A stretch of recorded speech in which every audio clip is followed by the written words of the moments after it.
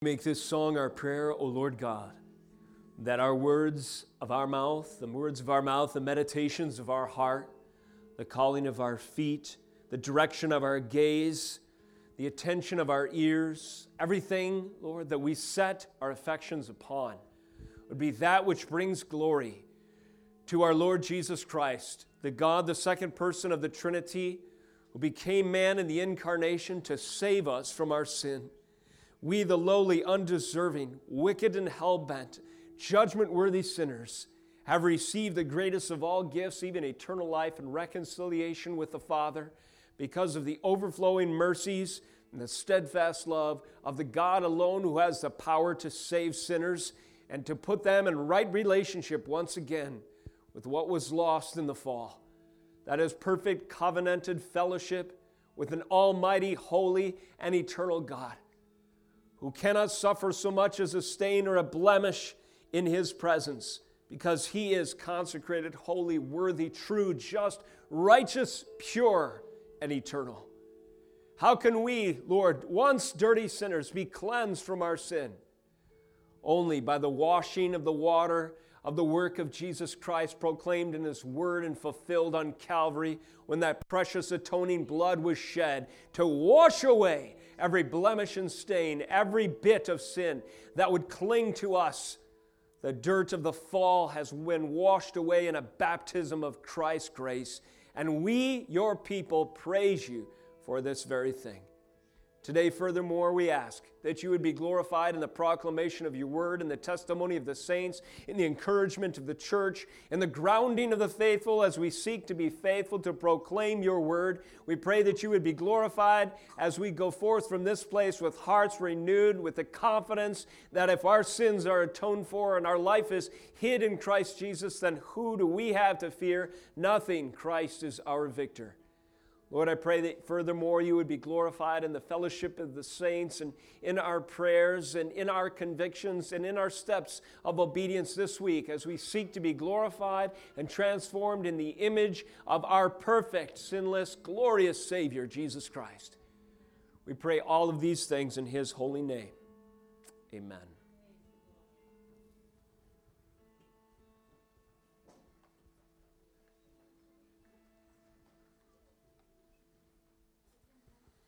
Hallelujah. This morning, what a glorious gift and privilege it is to open up the Holy Scriptures wherein is proclaimed everything pertaining to life and godliness and the glory of our Lord and Savior revealed. Let us continue in a series touching upon a theme that we have explored and identified in the great dream that Jacob has in Genesis 28. And let me introduce today the first of a four-message Advent series, if you will, entitled Descending Angels. I have four messages outlined along this theme of descending angels, that is, the ministering spirits, the ministering celestial beings, those who occupy the holy realms of God's protected and glorious presence, descending, that is, coming to earth, visiting and appearing to God's people in our time and experience. Now, you'll recall the connection to Genesis 28, I trust, in that this was the picture of Jacob's dream. Today, we will explore a descending angel, Gabriel, and his visitation to one Zechariah in Luke 1, 5 through 25. The aim of this morning's message and our series this month is to spotlight, to illuminate the connections between prophecy, miracle, visitation, and incarnation, which means, of course, God, the second person of the Trinity, Jesus Christ, taking on flesh, becoming a man to fulfill the covenant, to bear the burden of our sin, to satisfy our atonement, to rise again and to be ascended, to receive as His inheritance all the kingdoms of the earth and all the elect as a reward for His suffering. Today, I trust that we will see as the Spirit opens our eyes and gives me the ability to proclaim from His holy word that there are connections between prophecies of old, miracles in real time, the visitation of the saints, including Zechariah, and the incarnation, Jesus Christ, heaven's stairway touching earth. Today's title, again, is A Priest and Descending Angels. Descending angels to a priest named Zechariah.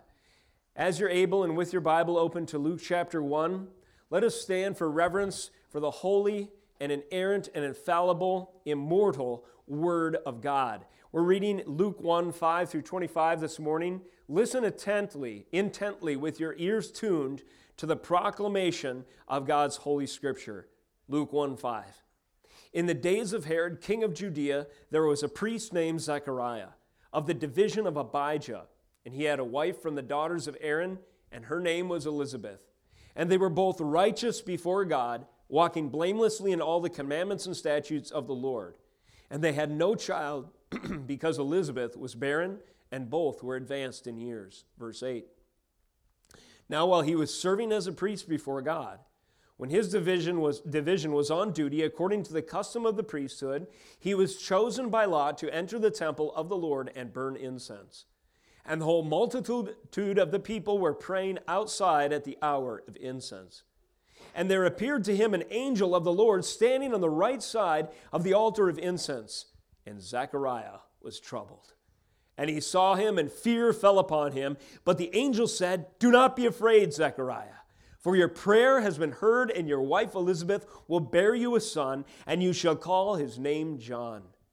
And you will have joy and gladness, and many will rejoice at his birth, for he will be great before the Lord, and he must not drink wine or strong drink, and he will be filled with the Holy Spirit even from his mother's womb. And he will turn many of the children of Israel to the Lord their God. And he will go before him in the spirit and power of Elijah, to turn the hearts of the fathers to the children, and the disobedient to the wisdom of the just, to make ready for the Lord a people prepared." Verse 16. And Zechariah said to the angel, "How shall I know this? For I am an old man, and my wife is advanced in years." And the angel said to him, "I am Gabriel, who stands in the presence of God, and I was sent to speak to you and to bring to you this good news. And behold, you will be silent and unable to speak until the day that these things take place, because you did not believe my words, which will be fulfilled in their time." And the people were waiting for Zechariah, and they were wondering at his delay in the temple. And when he came out, he was unable to speak to them. And they realized that he had seen a vision in the temple. And he kept making signs to them and remained mute. And when his time for service was ended, he went to his home. Verse 24, after these days, his wife Elizabeth conceived. And for 5 months she kept herself hidden, saying, "Thus the Lord has done for me in the days when he looked on me to take away my approach among people." This is the word of God. You may be seated. A priest and a descending angel. In Genesis 28:12, Jacob dreams of heaven's staircase touching ground, which we have touched upon a number of times in our Genesis series. In this supernatural covenant revelation, he is presented with a vision of the purpose and plan of God to bridge the divide between the eternally holy, the realms of glory, the preserved presence, the sanctuary of God's dwelling, and the fallen world and the sinners that inhabit it. Quote, "Behold," this is Genesis 28, verse 12, "Behold, there was a ladder set up on the earth, and the top of it reached to heaven, and behold, the angels of God were ascending and descending on it." We've mentioned briefly with a couple of examples in our series out of Genesis that throughout Old Covenant history, there are events from time to time which correspond to Jacob's prophetic dream. Glimpses, if you will, of heaven's staircase touching ground, even before the arrival of Jesus Christ. One example would be Elijah's ascension by a fiery chariot unto glory. How is it that Elijah was able to ascend without succumbing to the natural effects of the fall and the judgment due his sin unto heaven? It's because heaven's staircase touched ground, and God's ministers, his angels, so to speak, condescended and bore Jacob and then ascended and brought him up the ladder, as it were. This is a picture in the Old Covenant of a fulfillment and an anticipation of the ascension of all who are in Jesus Christ, who are buried with him and thus will be resurrected with him up heaven's staircase to come. However, today we note that these glimpses do not even remotely approach the miraculous events in the era of Jesus Christ that signal the fulfillment of Jacob's dream. Jesus himself announces to the disciple Nathaniel, you'll remember in John 1:51, quote, "Truly, truly, I say to you, you will see the heaven opened and the angels of God ascending and descending on the Son of Man," thus declaring himself the staircase, the connection between heaven and earth, and thus declaring that this will be prophetically and obvious when the heavens are opened and angelic activity is visible and experienced by those whose eyes are opened, by the disciples who follow him. And of course this happens. Jesus proclaims that in his incarnation, the staircase, he himself, the staircase itself, has been established. Through him, the promises of reconciliation with God will be realized. And true to Jesus' words, glorious revelation, heavens opened, and angelic activity, ascending and descending, signal heaven's staircase touching ground in our Lord. Think about those times in the Gospels, a little foretaste for future sermon series perhaps. Think about those times in the Gospels where angels appear in Jesus' ministry. They're not too frequent. They're signal events, however, I submit to you. When those angels appear, when the heavens are open, you're seeing the fulfillment of Jesus' words to Nathaniel. That heaven staircase is touching ground and something significant is happening. Pay attention. The events that attend the ascending and descending of God's celestial agents accomplishing his will, and the heavens opened in revelatory glory to give a portal, a view, and a window, as it were, into the realms beyond what is otherwise veiled by our experience of the fallen world, both providentially and in our sin. When these events happen, realize what's going on. Events are taking place which will establish the reality of God's salvation so that you, in Christ, might ascend, if you believe and trust in his blood to atone you, unto glory one day via heaven's staircase. The heavens open, for instance, with the voice of the Father and the descending Holy Spirit, followed by ministering angels attending the Messiah. This is, of course, at his baptism and probation. Again, a future message.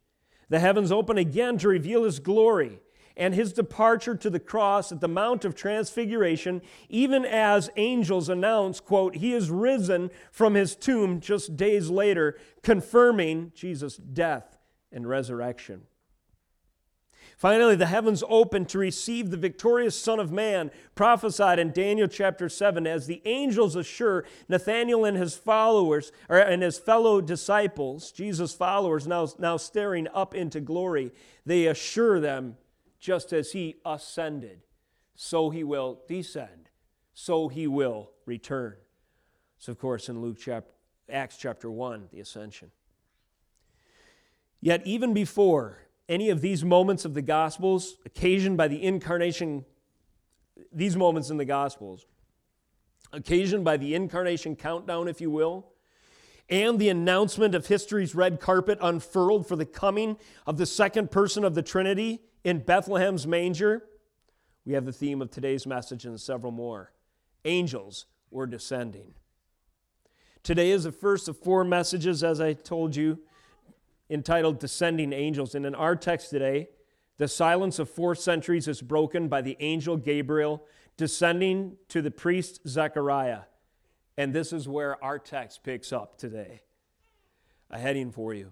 Zechariah's visitation in light of 3 categories in our text. The occasion, first of all.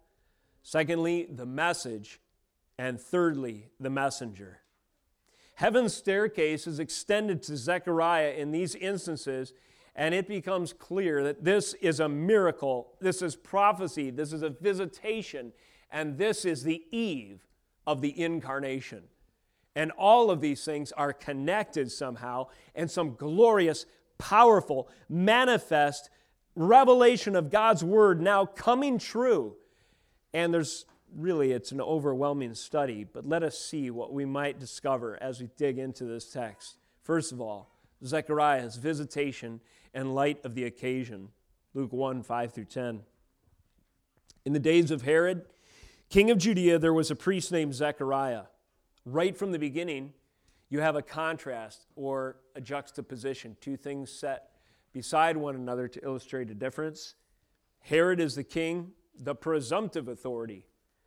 But there is a priest named Zechariah, and there will be a king who will dethrone Herod and condemn him and his namesake later to a death by worms because they do not surrender and submit to the true King of Kings, who doesn't come into the world bearing the obvious external, amenities like robes and crown and accolades and dignified family status that's obvious to the people, but instead appears to one lone priest, Zechariah, when he is offering incense in this instance to a virgin who knew it, virtually no one, save her closest associations and relatives, knew the name of Mary, but soon all of history would record her as favored above women because of what God will do. A barren, aged woman, reminding us of Sarah in Elizabeth, Zechariah's wife. Shepherds in the fields, the lowliest of the vocations, receiving the most glorious of revelation as the heavens open and angels descend to announce to them that the incarnation is upon them. Anna and Simeon in the temple, faithful, aged believers, waiting for the knowledge and the arrival of Jesus Christ and so forth. Something is going on. And for those with ears to hear, hearts attuned, and eyes to see, they were able to see the heavens opened and the angels of God, agents of His purpose and plan, ascending and descending upon the least of those who deserved it, even us, decrepit, judgment-worthy sinners. Eyes were being opened to the power of God and the prophecy of Jacob coming to pass in the work and the ministry and the incarnation of Jesus Christ. In the days of Herod, king of Judea, there was a priest named Zechariah of the division of Abijah. He had a wife from the daughters of Aaron, and her name was Elizabeth. And they were both righteous before God, walking blamelessly in all the commandments and statutes of the Lord. Verse 7, but they had no child, because Elizabeth was barren, and both were advanced in years. Today, descending angels upon a barren priest. The occasion, who is this? A priest. But furthermore, this is a barren priest. This is a priest and a wife who have no children to boast of. And here, the visitation of Gabriel, the herald from the realms of glory, chose to visit first from the family of the priesthood, including Elizabeth's line, said of her that she is, after all, from the daughters of Aaron. Just as Jacob's call required faith, as his home was plagued by barrenness, so Zechariah's is as well, and now age has settled in. In addition, he learns that the promises of the covenant are more powerful than the ravages of sin, even the ravages of sin affecting the dead womb of his wife.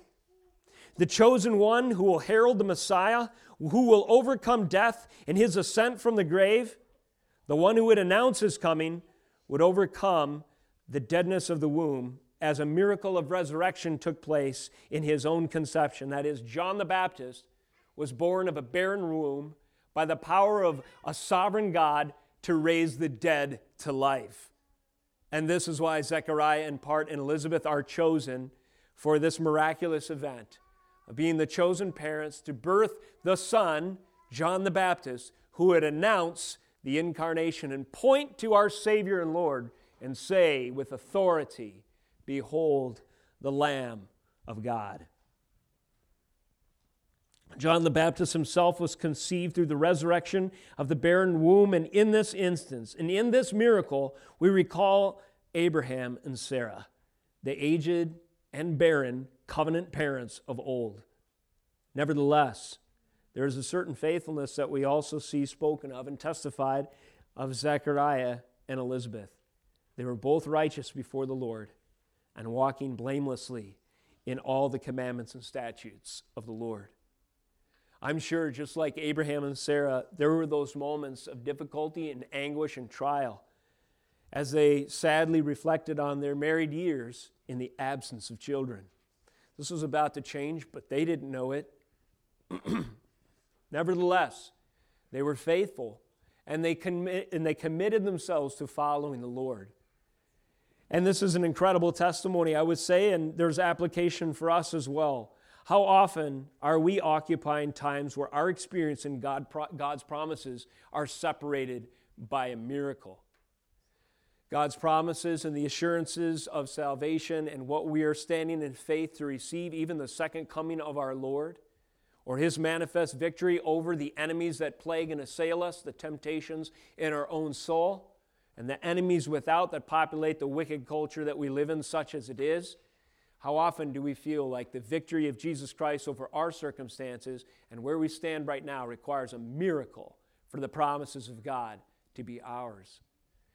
The Scriptures are written in part to give us faith, to be faithful, and to serve Him, and to cling to His promises, His covenant, and His word, just as Elizabeth and Zechariah did at this time, knowing that God has bridged heaven and earth by miracle before in the dream of Jacob. He's done it in the incarnation of Jesus Christ, and He will do it again upon His return. And on that day, and the glorious condescension of Jesus Christ the second time, it will be such a victorious declaration of victory, including in His victorious parade and train, all of those innumerable elect who have now repented and believed following Him, and behind them, every enemy that once shook its fist angrily in rebellion against our Lord and Savior is defeated and paraded before all of history for all to witness that Jesus Christ is King of kings and Lord of lords. And the angels have assured us that just as He ascended, so He will return. So just like Elizabeth and Zechariah required faith, their situation required faith that God would intervene with a miracle, connecting His promises to their experience so we can relate.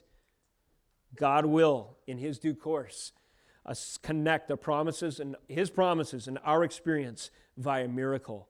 This is proven in the fact that God blessed a barren priest and wife with child. The occasion. This is a singular location. That's who this vision is revealed to. This visitation is revealed to a priest and a barren wife. But notice where it happens. Now, while he was serving as priest, verse 8, before God, when his division was on duty, according to the custom of the priesthood, he was chosen to enter the temple by the Lord and burn incense. Where did Gabriel, the angel, appear to Zechariah with this message of heaven's staircase touching ground in the incarnation to be announced by their son, to be one of the greatest, if not the greatest of prophets born of women, aside from Jesus Christ Himself, testified to by our Savior? Where did this event occur? It occurred in a singular location. It occurred in the temple, and it occurred in a particular event, the offering of incense. This is significant because up until now, the place of God's provisional presence and abiding with men had been symbolized by a limited, specific, particular geographic location. That would be the temple, and more particularly the temple and tabernacle worship, where the ceremonial law was followed obediently. And in those steps of symbolic submission to the Lord and His purposes, that is, His terms and conditions for atonement, the Lord would visit His people. And the presence of God, the Shekinah glory, and that entry point, that window, if you will, between the glories beyond and our sinful experience now was possible through the mercy seat, flanked by the guardian seraphim, only when the atoning blood was shed. And it is in this situation, the place where these events stood, and at the altar where the incense arose before the nostrils of a sovereign God, that Gabriel chose to reveal to Zechariah that the incarnation was knocking on the door of history, and he and his wife would be privileged to bear the Son who would proclaim and prepare the way for this very event by His prophetic ministry. The place of presence, prayers of the contrite, were symbolized by the offering up of incense. The law required a proper time, proper fire, proper incense, proper implements, proper priestly order. And when these conditions were met, it was a pleasing sacrifice to the Lord. God had commissioned all of this in His ceremonial law. The altar of incense was to never burn out. The incense was to be offered continually. And as we see in our text today, it required a division of 24 groups of priests so that without fail, day after day, year after year, hour after hour, the prayers of the saints symbolized and the plight of the people symbolized in the rising incense would stand as an eternal reminder, as a perpetual reminder to the people that they stood in need of redemption and atonement. This incense was rising at the very moment when Gabriel stood just to the right of that very place and proclaimed to Zechariah, the priest who was dutifully offering the symbol of the prayers of the people, atonement is needed, redemption is required, and this smoke symbolizes as much. This was the very moment that Zechariah received the message from the angel Gabriel, who intervened in this singular location, this singular event, symbolizing that so long as sin plagued the heart and the experience of people, that there was a cry and a need for a sufficient Savior.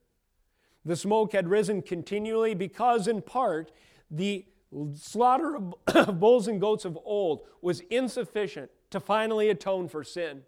The incense eternally rose before the Lord, in part as a reminder that any stain, any blemish, any disqualifying factor in any one of us as sinners disqualifies us, shuts us out, renders us exiles, both from His presence and into judgment, because we do not deserve to stand before the holiness of God in the holy place.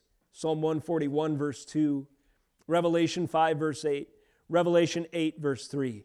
The prayers of the saints, those who cry out and cry to God and depend on Him for redemption and atonement, are associated with the incense continually burning in this location. This occasion was not just involve a barren priest, a singular occasion, but it also was a corporate event. Now, because of the way we're wired, and I suggest our individual West, and a lot of times we see particular situations and individuals emphasized in our reading to the exclusion of what's really going on. And this may be one of those examples. I want you to notice how this wasn't just a personal experience that Zechariah has, but this is a corporate event that is happening. In verse 10, the whole multitude of the people were praying outside at the hour of incense. And this signals to us that this answer to Zechariah's prayer is also an answer for a multitude that is praying. Now, people have speculated that Zechariah must have gone into this, and every time he had the rare occasion to step into the presence of God, no doubt he cried out for a son. After all, he and his wife were barren. I reject that. I don't think that's a correct assumption. I believe that Zechariah was a faithful priest, put himself and his own experience aside, and though that would have been a heart cry, certainly, and an individual prayer at any given time for this barren couple, nevertheless, at this moment, Zechariah, I submit to you, was offering prayers on behalf of a multitude. He wasn't just praying that he and his wife would be able to be blessed with a child. He was praying that God would visit miraculously according to prophecy and connect with visitation, and by any means necessary, even incarnation, provide for the people. And this is what a priest would do. He would stand in the presence of the Lord and offer as incense before the throne the cry of the people in their desperate need to be in good standing with Him. And by some means, if God would be pleased that this blood by these animals that was shed on the altar, even the altar of incense had to be sanctified by the same, and this incense that continually arose before the throne, would you find favor? And would you would you withhold your great judgment from us? And furthermore, would you provide a Messiah who would fulfill all these pictures such that a perfect high priest could arise? This is the barren priest crying out on behalf of the people. This is a singular location, the place of God's provisional reconciliation with men. And this is a corporate event, a priest who is crying out for atonement and redemption on behalf of the people of God. And this is a ritual, I further suggest, as old as Abel. The people of God, Adam and Eve in particular, are banished. They're exiled from the Garden of Eden. It cannot return. Kids, if Adam and Eve wanted to go back to the Garden of Eden, what would stop them from getting through? That's correct. The angels and a burning sword. But Abel nevertheless offered up pleasing sacrifices to the Lord. And the picture, I believe, and this comes from just a commentary that I've read through the years, and it's quite beautiful. The picture, I believe, is that Abel set up his altar at the base of Eden's hill, Eden's mountain. We see in further references in the scriptures that Eden was on a high place, which would make sense. God's symbolic places, geography representing connection between him and man, Mount Zion, the Temple Mount, Mount of Olives, and so forth, Mount Moriah. This is a common symbol in Scripture. So imagine this. Abel sets up, he builds an altar at the base of Eden's hill. And as he's offering that pleasing aroma, these animal sacrifices, and that incense is arising, this priestly figure, Abel, looks up the hill, and what does he see? He sees those seraphim you kids just mentioned, those angels, the guardians of the presence, the sanctuary of God's holy habitation, and he sees a flaming sword. And he knows he cannot pass unless and only if what is symbolized in this act of incense rising before the throne somehow holds out hope of his entry.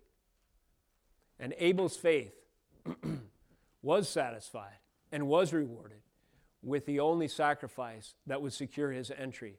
And he, like all the saints of old, would one day go past the sword and past the guardian cherubim via Jesus Christ, the perfect sacrifice, and his shed blood.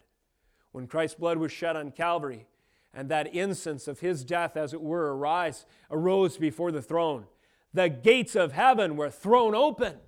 And now the angels of God's purposes ascend and descend to collect from the four winds of the earth all of the elect. And this was symbolized in history, literally, when the temple curtain was ripped from top to bottom. Thus, it is no surprise that announcement of these events that would lead to this very reality happens at the place, the temple, during an event, the arising of incense before the nostrils of the sovereign God by a priest who is representing the people, crying out for atonement and redemption. And it is under these circumstances and in this occasion that God visits Zechariah and answers his prayer and the prayers of the people. Major point number 2, Zechariah's visitation in light of not just the occasion, but the message. Verse 11, the angel Gabriel speaks. There appeared to him, that is to Zechariah, an angel of the Lord, standing on the right side of the altar of incense. And Zechariah was troubled when he saw him, and fear fell upon him. Then verse 13, the angel said to him, "Do not be afraid, Zechariah, for your prayer has been heard, and your wife Elizabeth will bear you a son, and you shall call his name John." John meaning the Lord is gracious. Your wife Elizabeth will bear you a son, and you shall call his name, the Lord is gracious. And you will have joy and gladness, and many will rejoice at his birth, for he will be great before the Lord, and he must not drink wine or strong drink. He will be filled with the Holy Spirit, even from his mother's womb, and he will turn many of the children of Israel to the Lord their God, and he will go before him in the spirit and power of Elijah, to turn the hearts of the fathers to the children, and the disobedient to the wisdom of the just, and to make ready for the Lord a people prepared. This is the message. And I trust if you've been in the Lord very long, if you study your Bible and the message and the references and the prophecies that preceded this moment, there's a lot that rings a bell. Perhaps the first thing is the response. The first impression that Zechariah has when he's visited by the angel. If you were visited by an angel, I wonder how you'd respond. Well, you don't have to imagine or speculate too much because it is such a common pattern in Scripture. The initial first response of a sinner undeserving the holy presence of God when he sends one of his from the realms of glory, whether it's a theophany, that is, appearance of God himself in a different form, or an angel, one of his own, like Gabriel, commissioned to herald and to accomplish his purpose, the universal reaction among sinners is fear. And Zechariah is no exception. He was troubled, and when he saw him, fear fell upon him. Why? Turn back with me to Genesis chapter 3, and let's read that one verse that the kids reminded us of earlier. Genesis 3:24. You remember the circumstances. Adam and Eve had sinned against the Lord, broken covenant with Him. Judgment has visited them. The Lord arrives in this parousia, which is Greek for coming, and He doesn't come to bring them up the ladder, to ascend them, to assume them to glory. No, He comes with a judgment declaration because they have transgressed His holy law, and now they must learn in their own experience that the wages of sin is death. And therefore the Lord, what does He do? Verse 24, He drove out the man at the east of the Garden of Eden and placed the cherubim and flaming sword that turned every way to guard the way to the tree of life. What would it feel like to be literally driven out of the place of reconciliation and favor and presence and holy abiding with the sovereign God, the one who has breathed into your very being, in the case of Adam, and made you a living flesh, pulled a rib from his same side and created you as Eve? What would it feel like to be driven out of His presence, kicked out, and then the door slammed shut? And now every time you look at that place of that holy presence of the Lord, where you once knew that glorious fellowship with Him, it's guarded by fearsome angels who are capable of slaying with a fiery sword in an instant, bringing God's judgment upon anyone who would transgress His holy law. The wages of sin is death, and that fiery sword will kill anyone who dies in their trespasses and sins, not just in a grave to succumb to the elements of this world, but to send you to hell eternal, where that fiery sword never dies, but inflicts upon the soul forever the wages of sin, the wrath of a holy God. When an angel, a guardian of God's holy presence, invades the space of a mere mortal sinner, it makes sense ever since Eden, that your first reaction is fear. And this is why Zechariah reacts as he does, as does every mere mortal in the presence of a holy God. First impressions of angels strike fear over and again since Genesis 3:24, I submit. The history of redemption and the role of angels changes after the garden and after the fall. Now they become the guardian cherubim who prevent entry by the rebels into the holiness of God, and they guard it. They guard the perimeter, slamming shut any access unless and until a miracle of prophecy fulfilled and miracle accomplished and visitation and incarnation and atonement is satisfied, and every last particular condition of re-entry is established. And this is what's going on.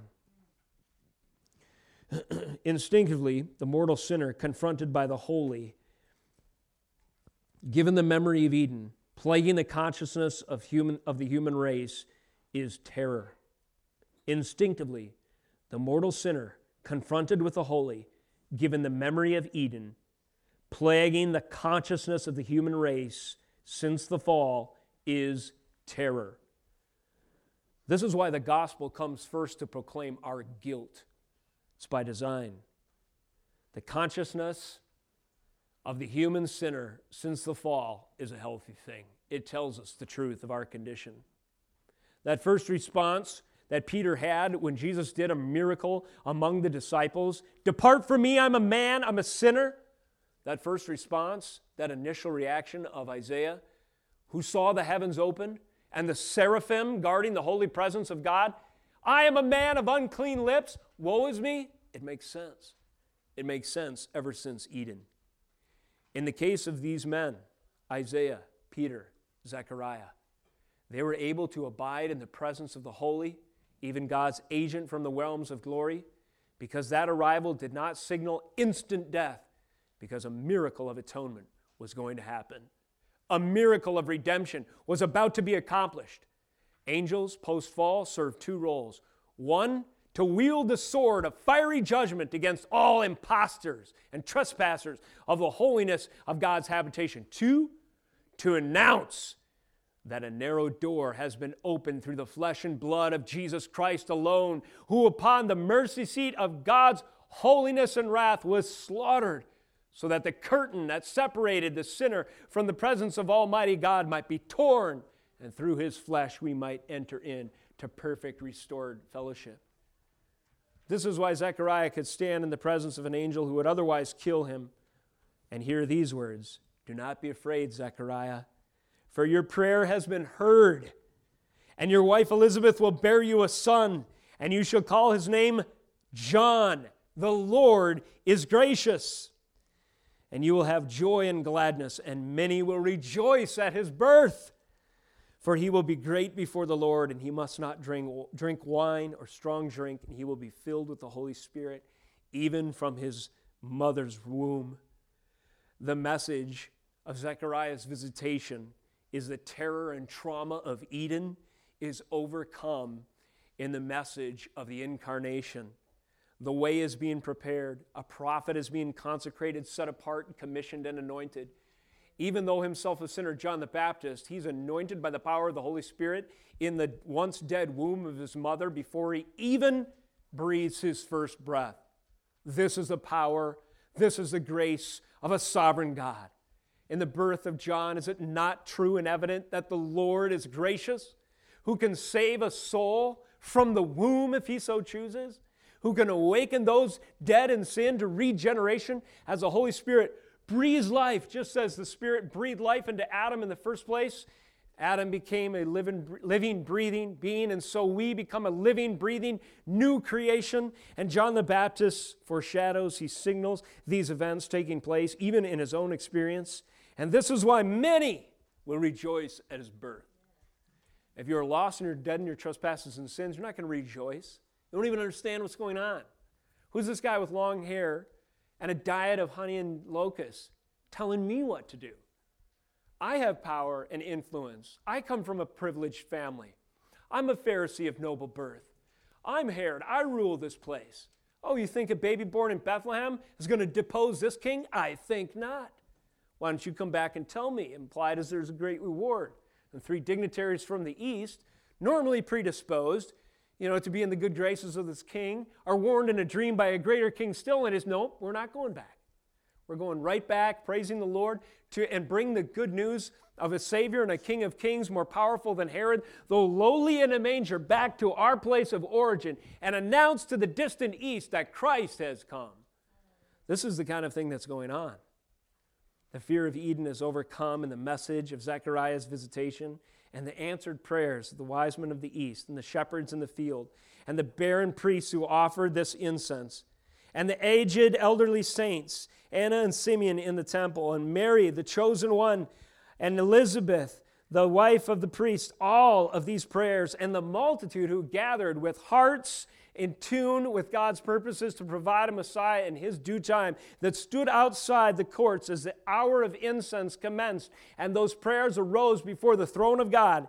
The prayers of all these were answered in the incarnation, and John the Baptist was about to be born and proclaim as much, and to say, repent, and to make the way straight for the coming of the Lord.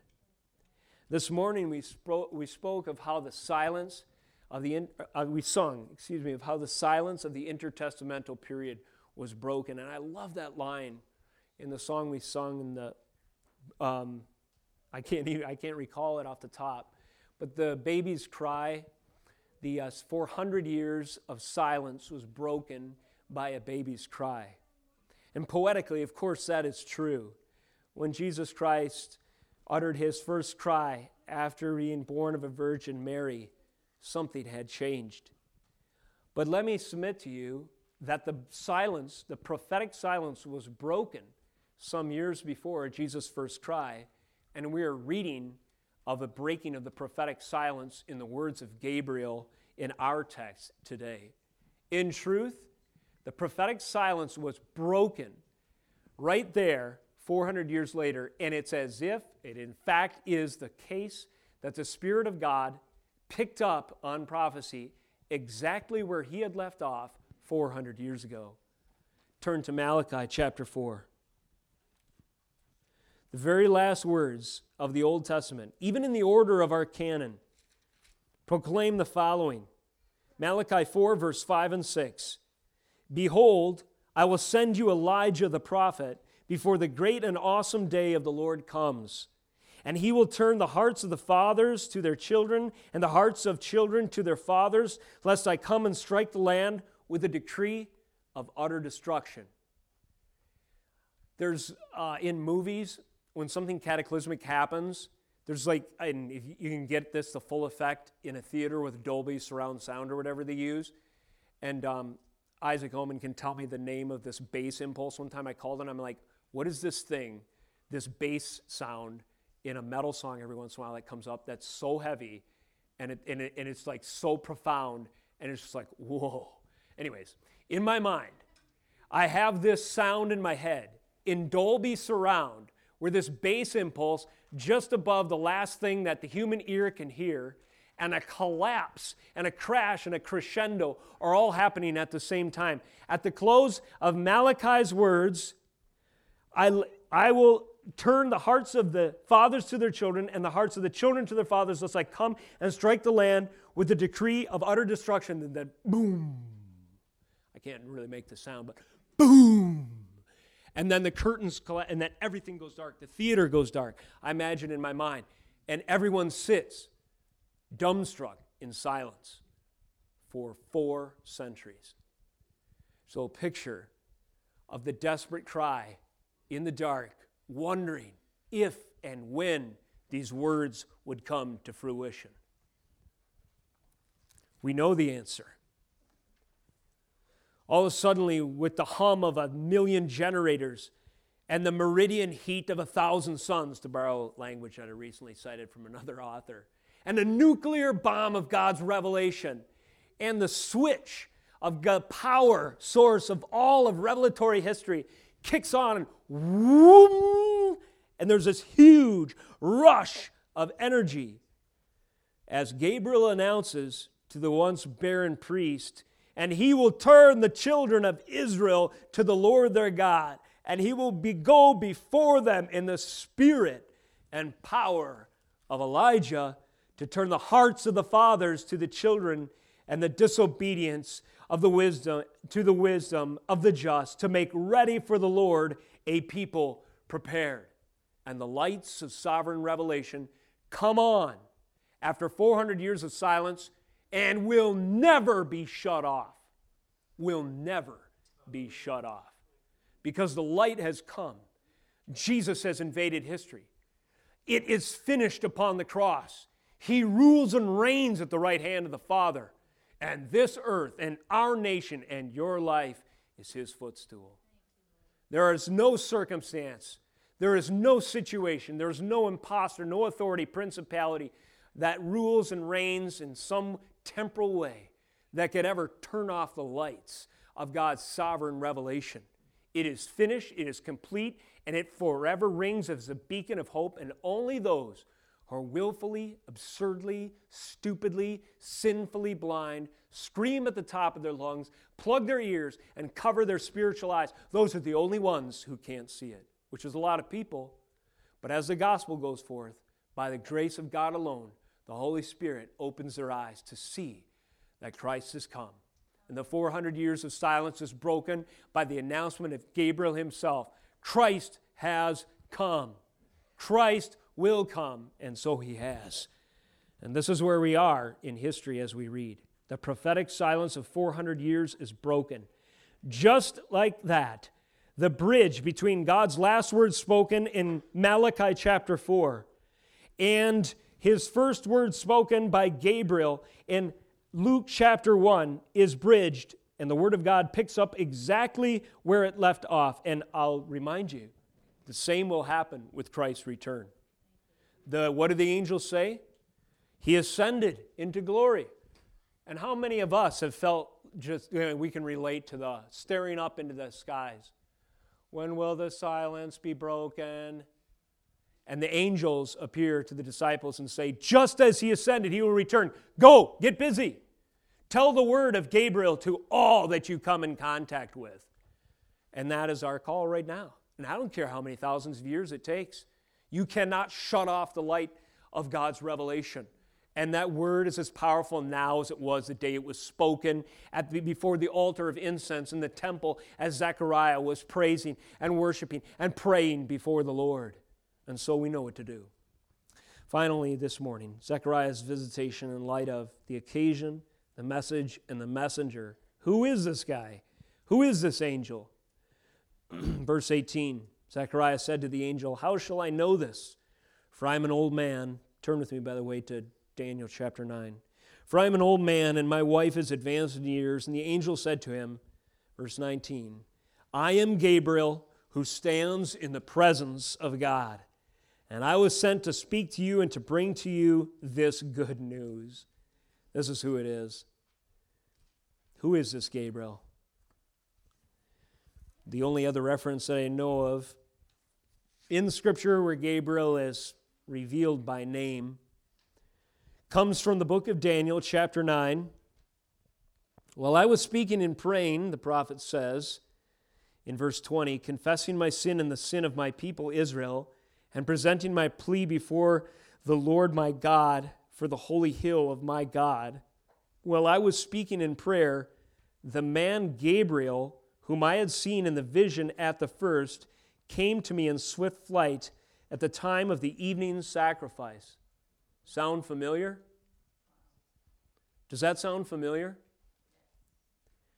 "Confessing my sin and the sin of my people, presenting my plea before the Lord for the holy hill of my God." Priest, temple, incense, prayers. "While I was speaking in prayer, the man Gabriel, whom I had seen in the vision of the first, came to me in swift flight at the time of the evening sacrifice. He made me understand, speaking with me and saying, 'O Daniel, I have now come out to give you insight and understanding. At the beginning of your pleas for mercy, a word went out, and I have come to tell you, for you are greatly loved. Therefore consider the word and understand the vision.'" 24. 70 weeks are decreed about your people and your holy city to finish the transgression, to put an end to sin, to atone for iniquity, to bring in everlasting righteousness, to seal both vision and prophet, and to anoint a most holy place. 70 weeks. And those 70 weeks we're counting down. 70, 69, 68, 67. And we imagine it in our mind as those 400 years tick off, corresponding to this prophetic pause and God's purposes until that day.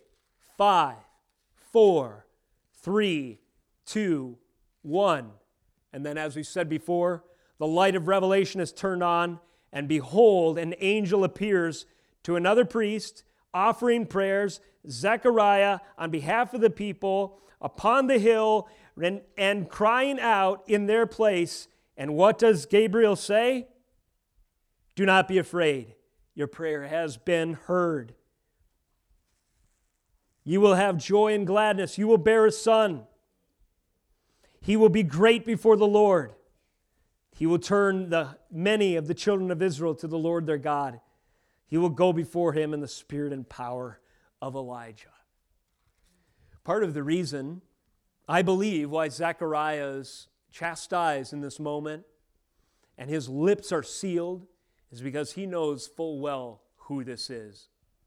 He knows that Gabriel's last words to the prophet Daniel were, "There's coming a time in the not so distant future in the cosmic scope of things where I will make an end of atonement and transgression, and I will present a holy king in sacrifice to satisfy and answer the prayers of the people crying out for a deliverer from the days of Daniel and before all the way up to Zechariah." That is to say, the next time Gabriel appears, it will be to announce that fulfillment. That is Gabriel's ministry. And so this is who I am. "I am Gabriel," he says, "who stands in the presence of God, and I was sent to speak to you and to bring you this good news." The very good news he had brought to Daniel centuries before. And so this is the messenger, Gabriel's ministry. We last beheld him in Daniel 9, 24 through 27, and during Daniel's offering in incense, proclaiming this vision, this priestly occasion of the reality of atonement, righteousness, a holy place, an anointed one, and a prince who would deliver the people. And this presence is truly an unspeakable reality.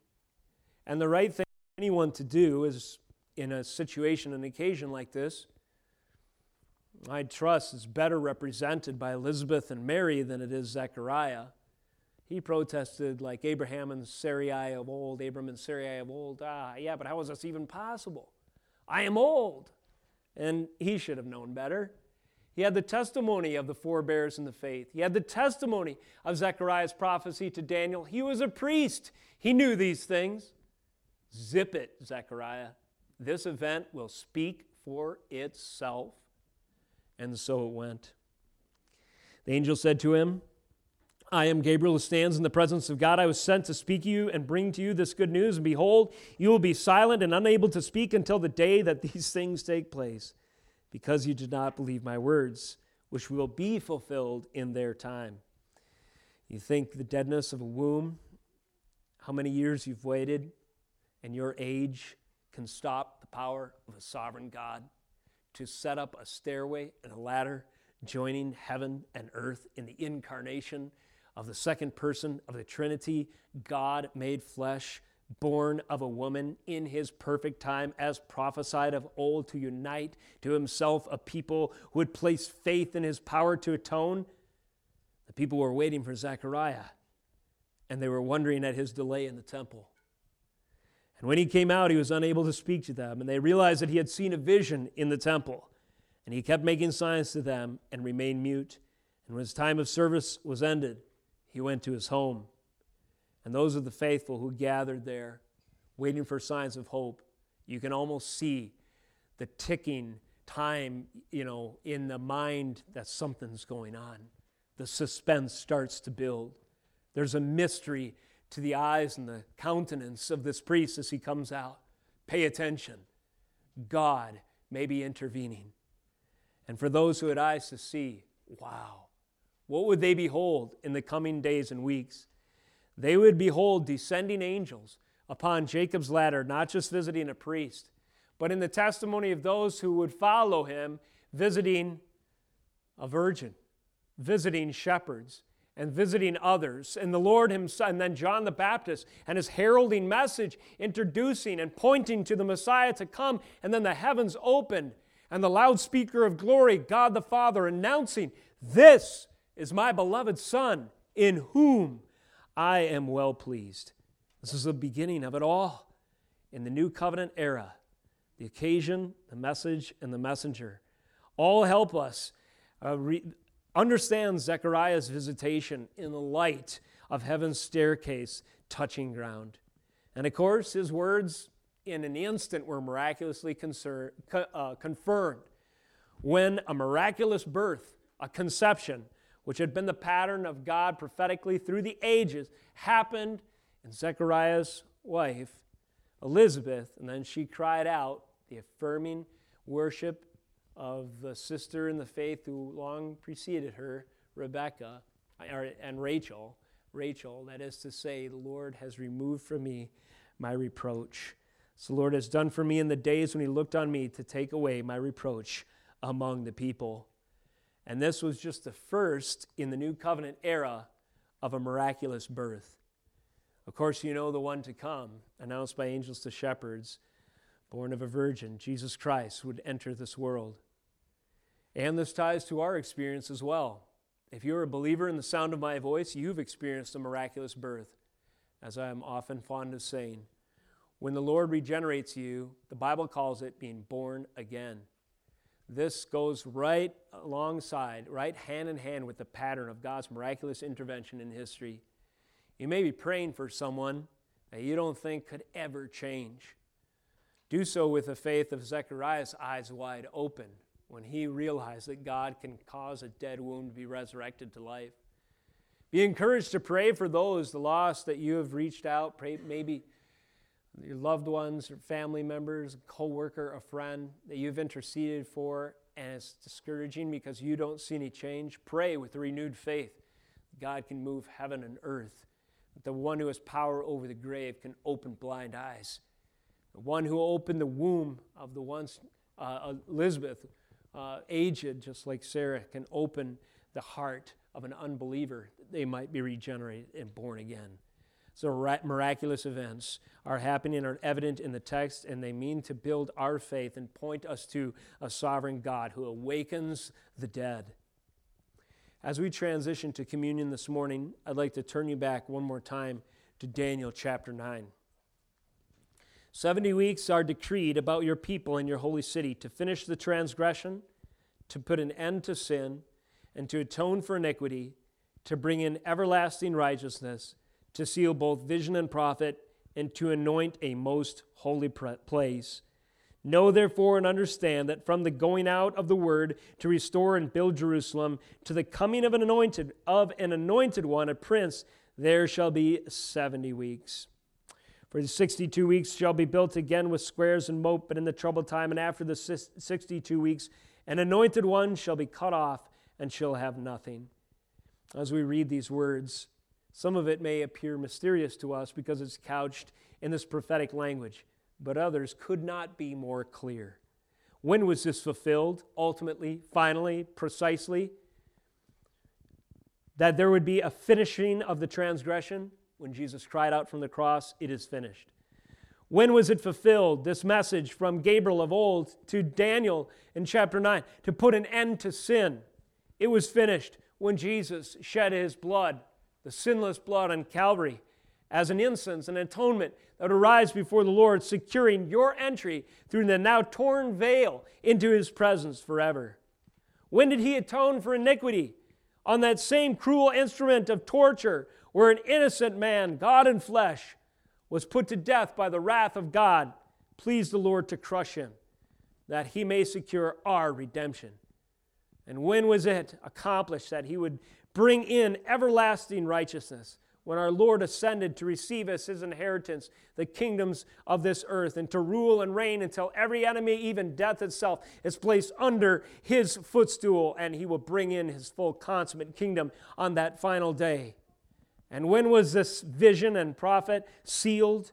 It's when Christ was anointed, when he was commissioned, when the Holy Spirit descended upon him as a dove at the day of his baptism, wherein his baptism and probation prepared him, consecrated and set him apart as a significant son to come who would accomplish these very things prophesied by Gabriel of old. Now Gabriel says it's time to Zechariah, and this meal proclaims to us that he has come. When you taste the bread upon your lips today, when the cup is poured down your throat, I pray that you hear the words of Gabriel, proclaimed to Zechariah, proclaimed to Daniel, proclaimed through Jesus, it is finished. When the red carpet of history's purposes rolled out to receive Christ, the incarnate one, when heaven's staircase touched earth, it was to accomplish this very thing, that you might be reconciled with a holy God.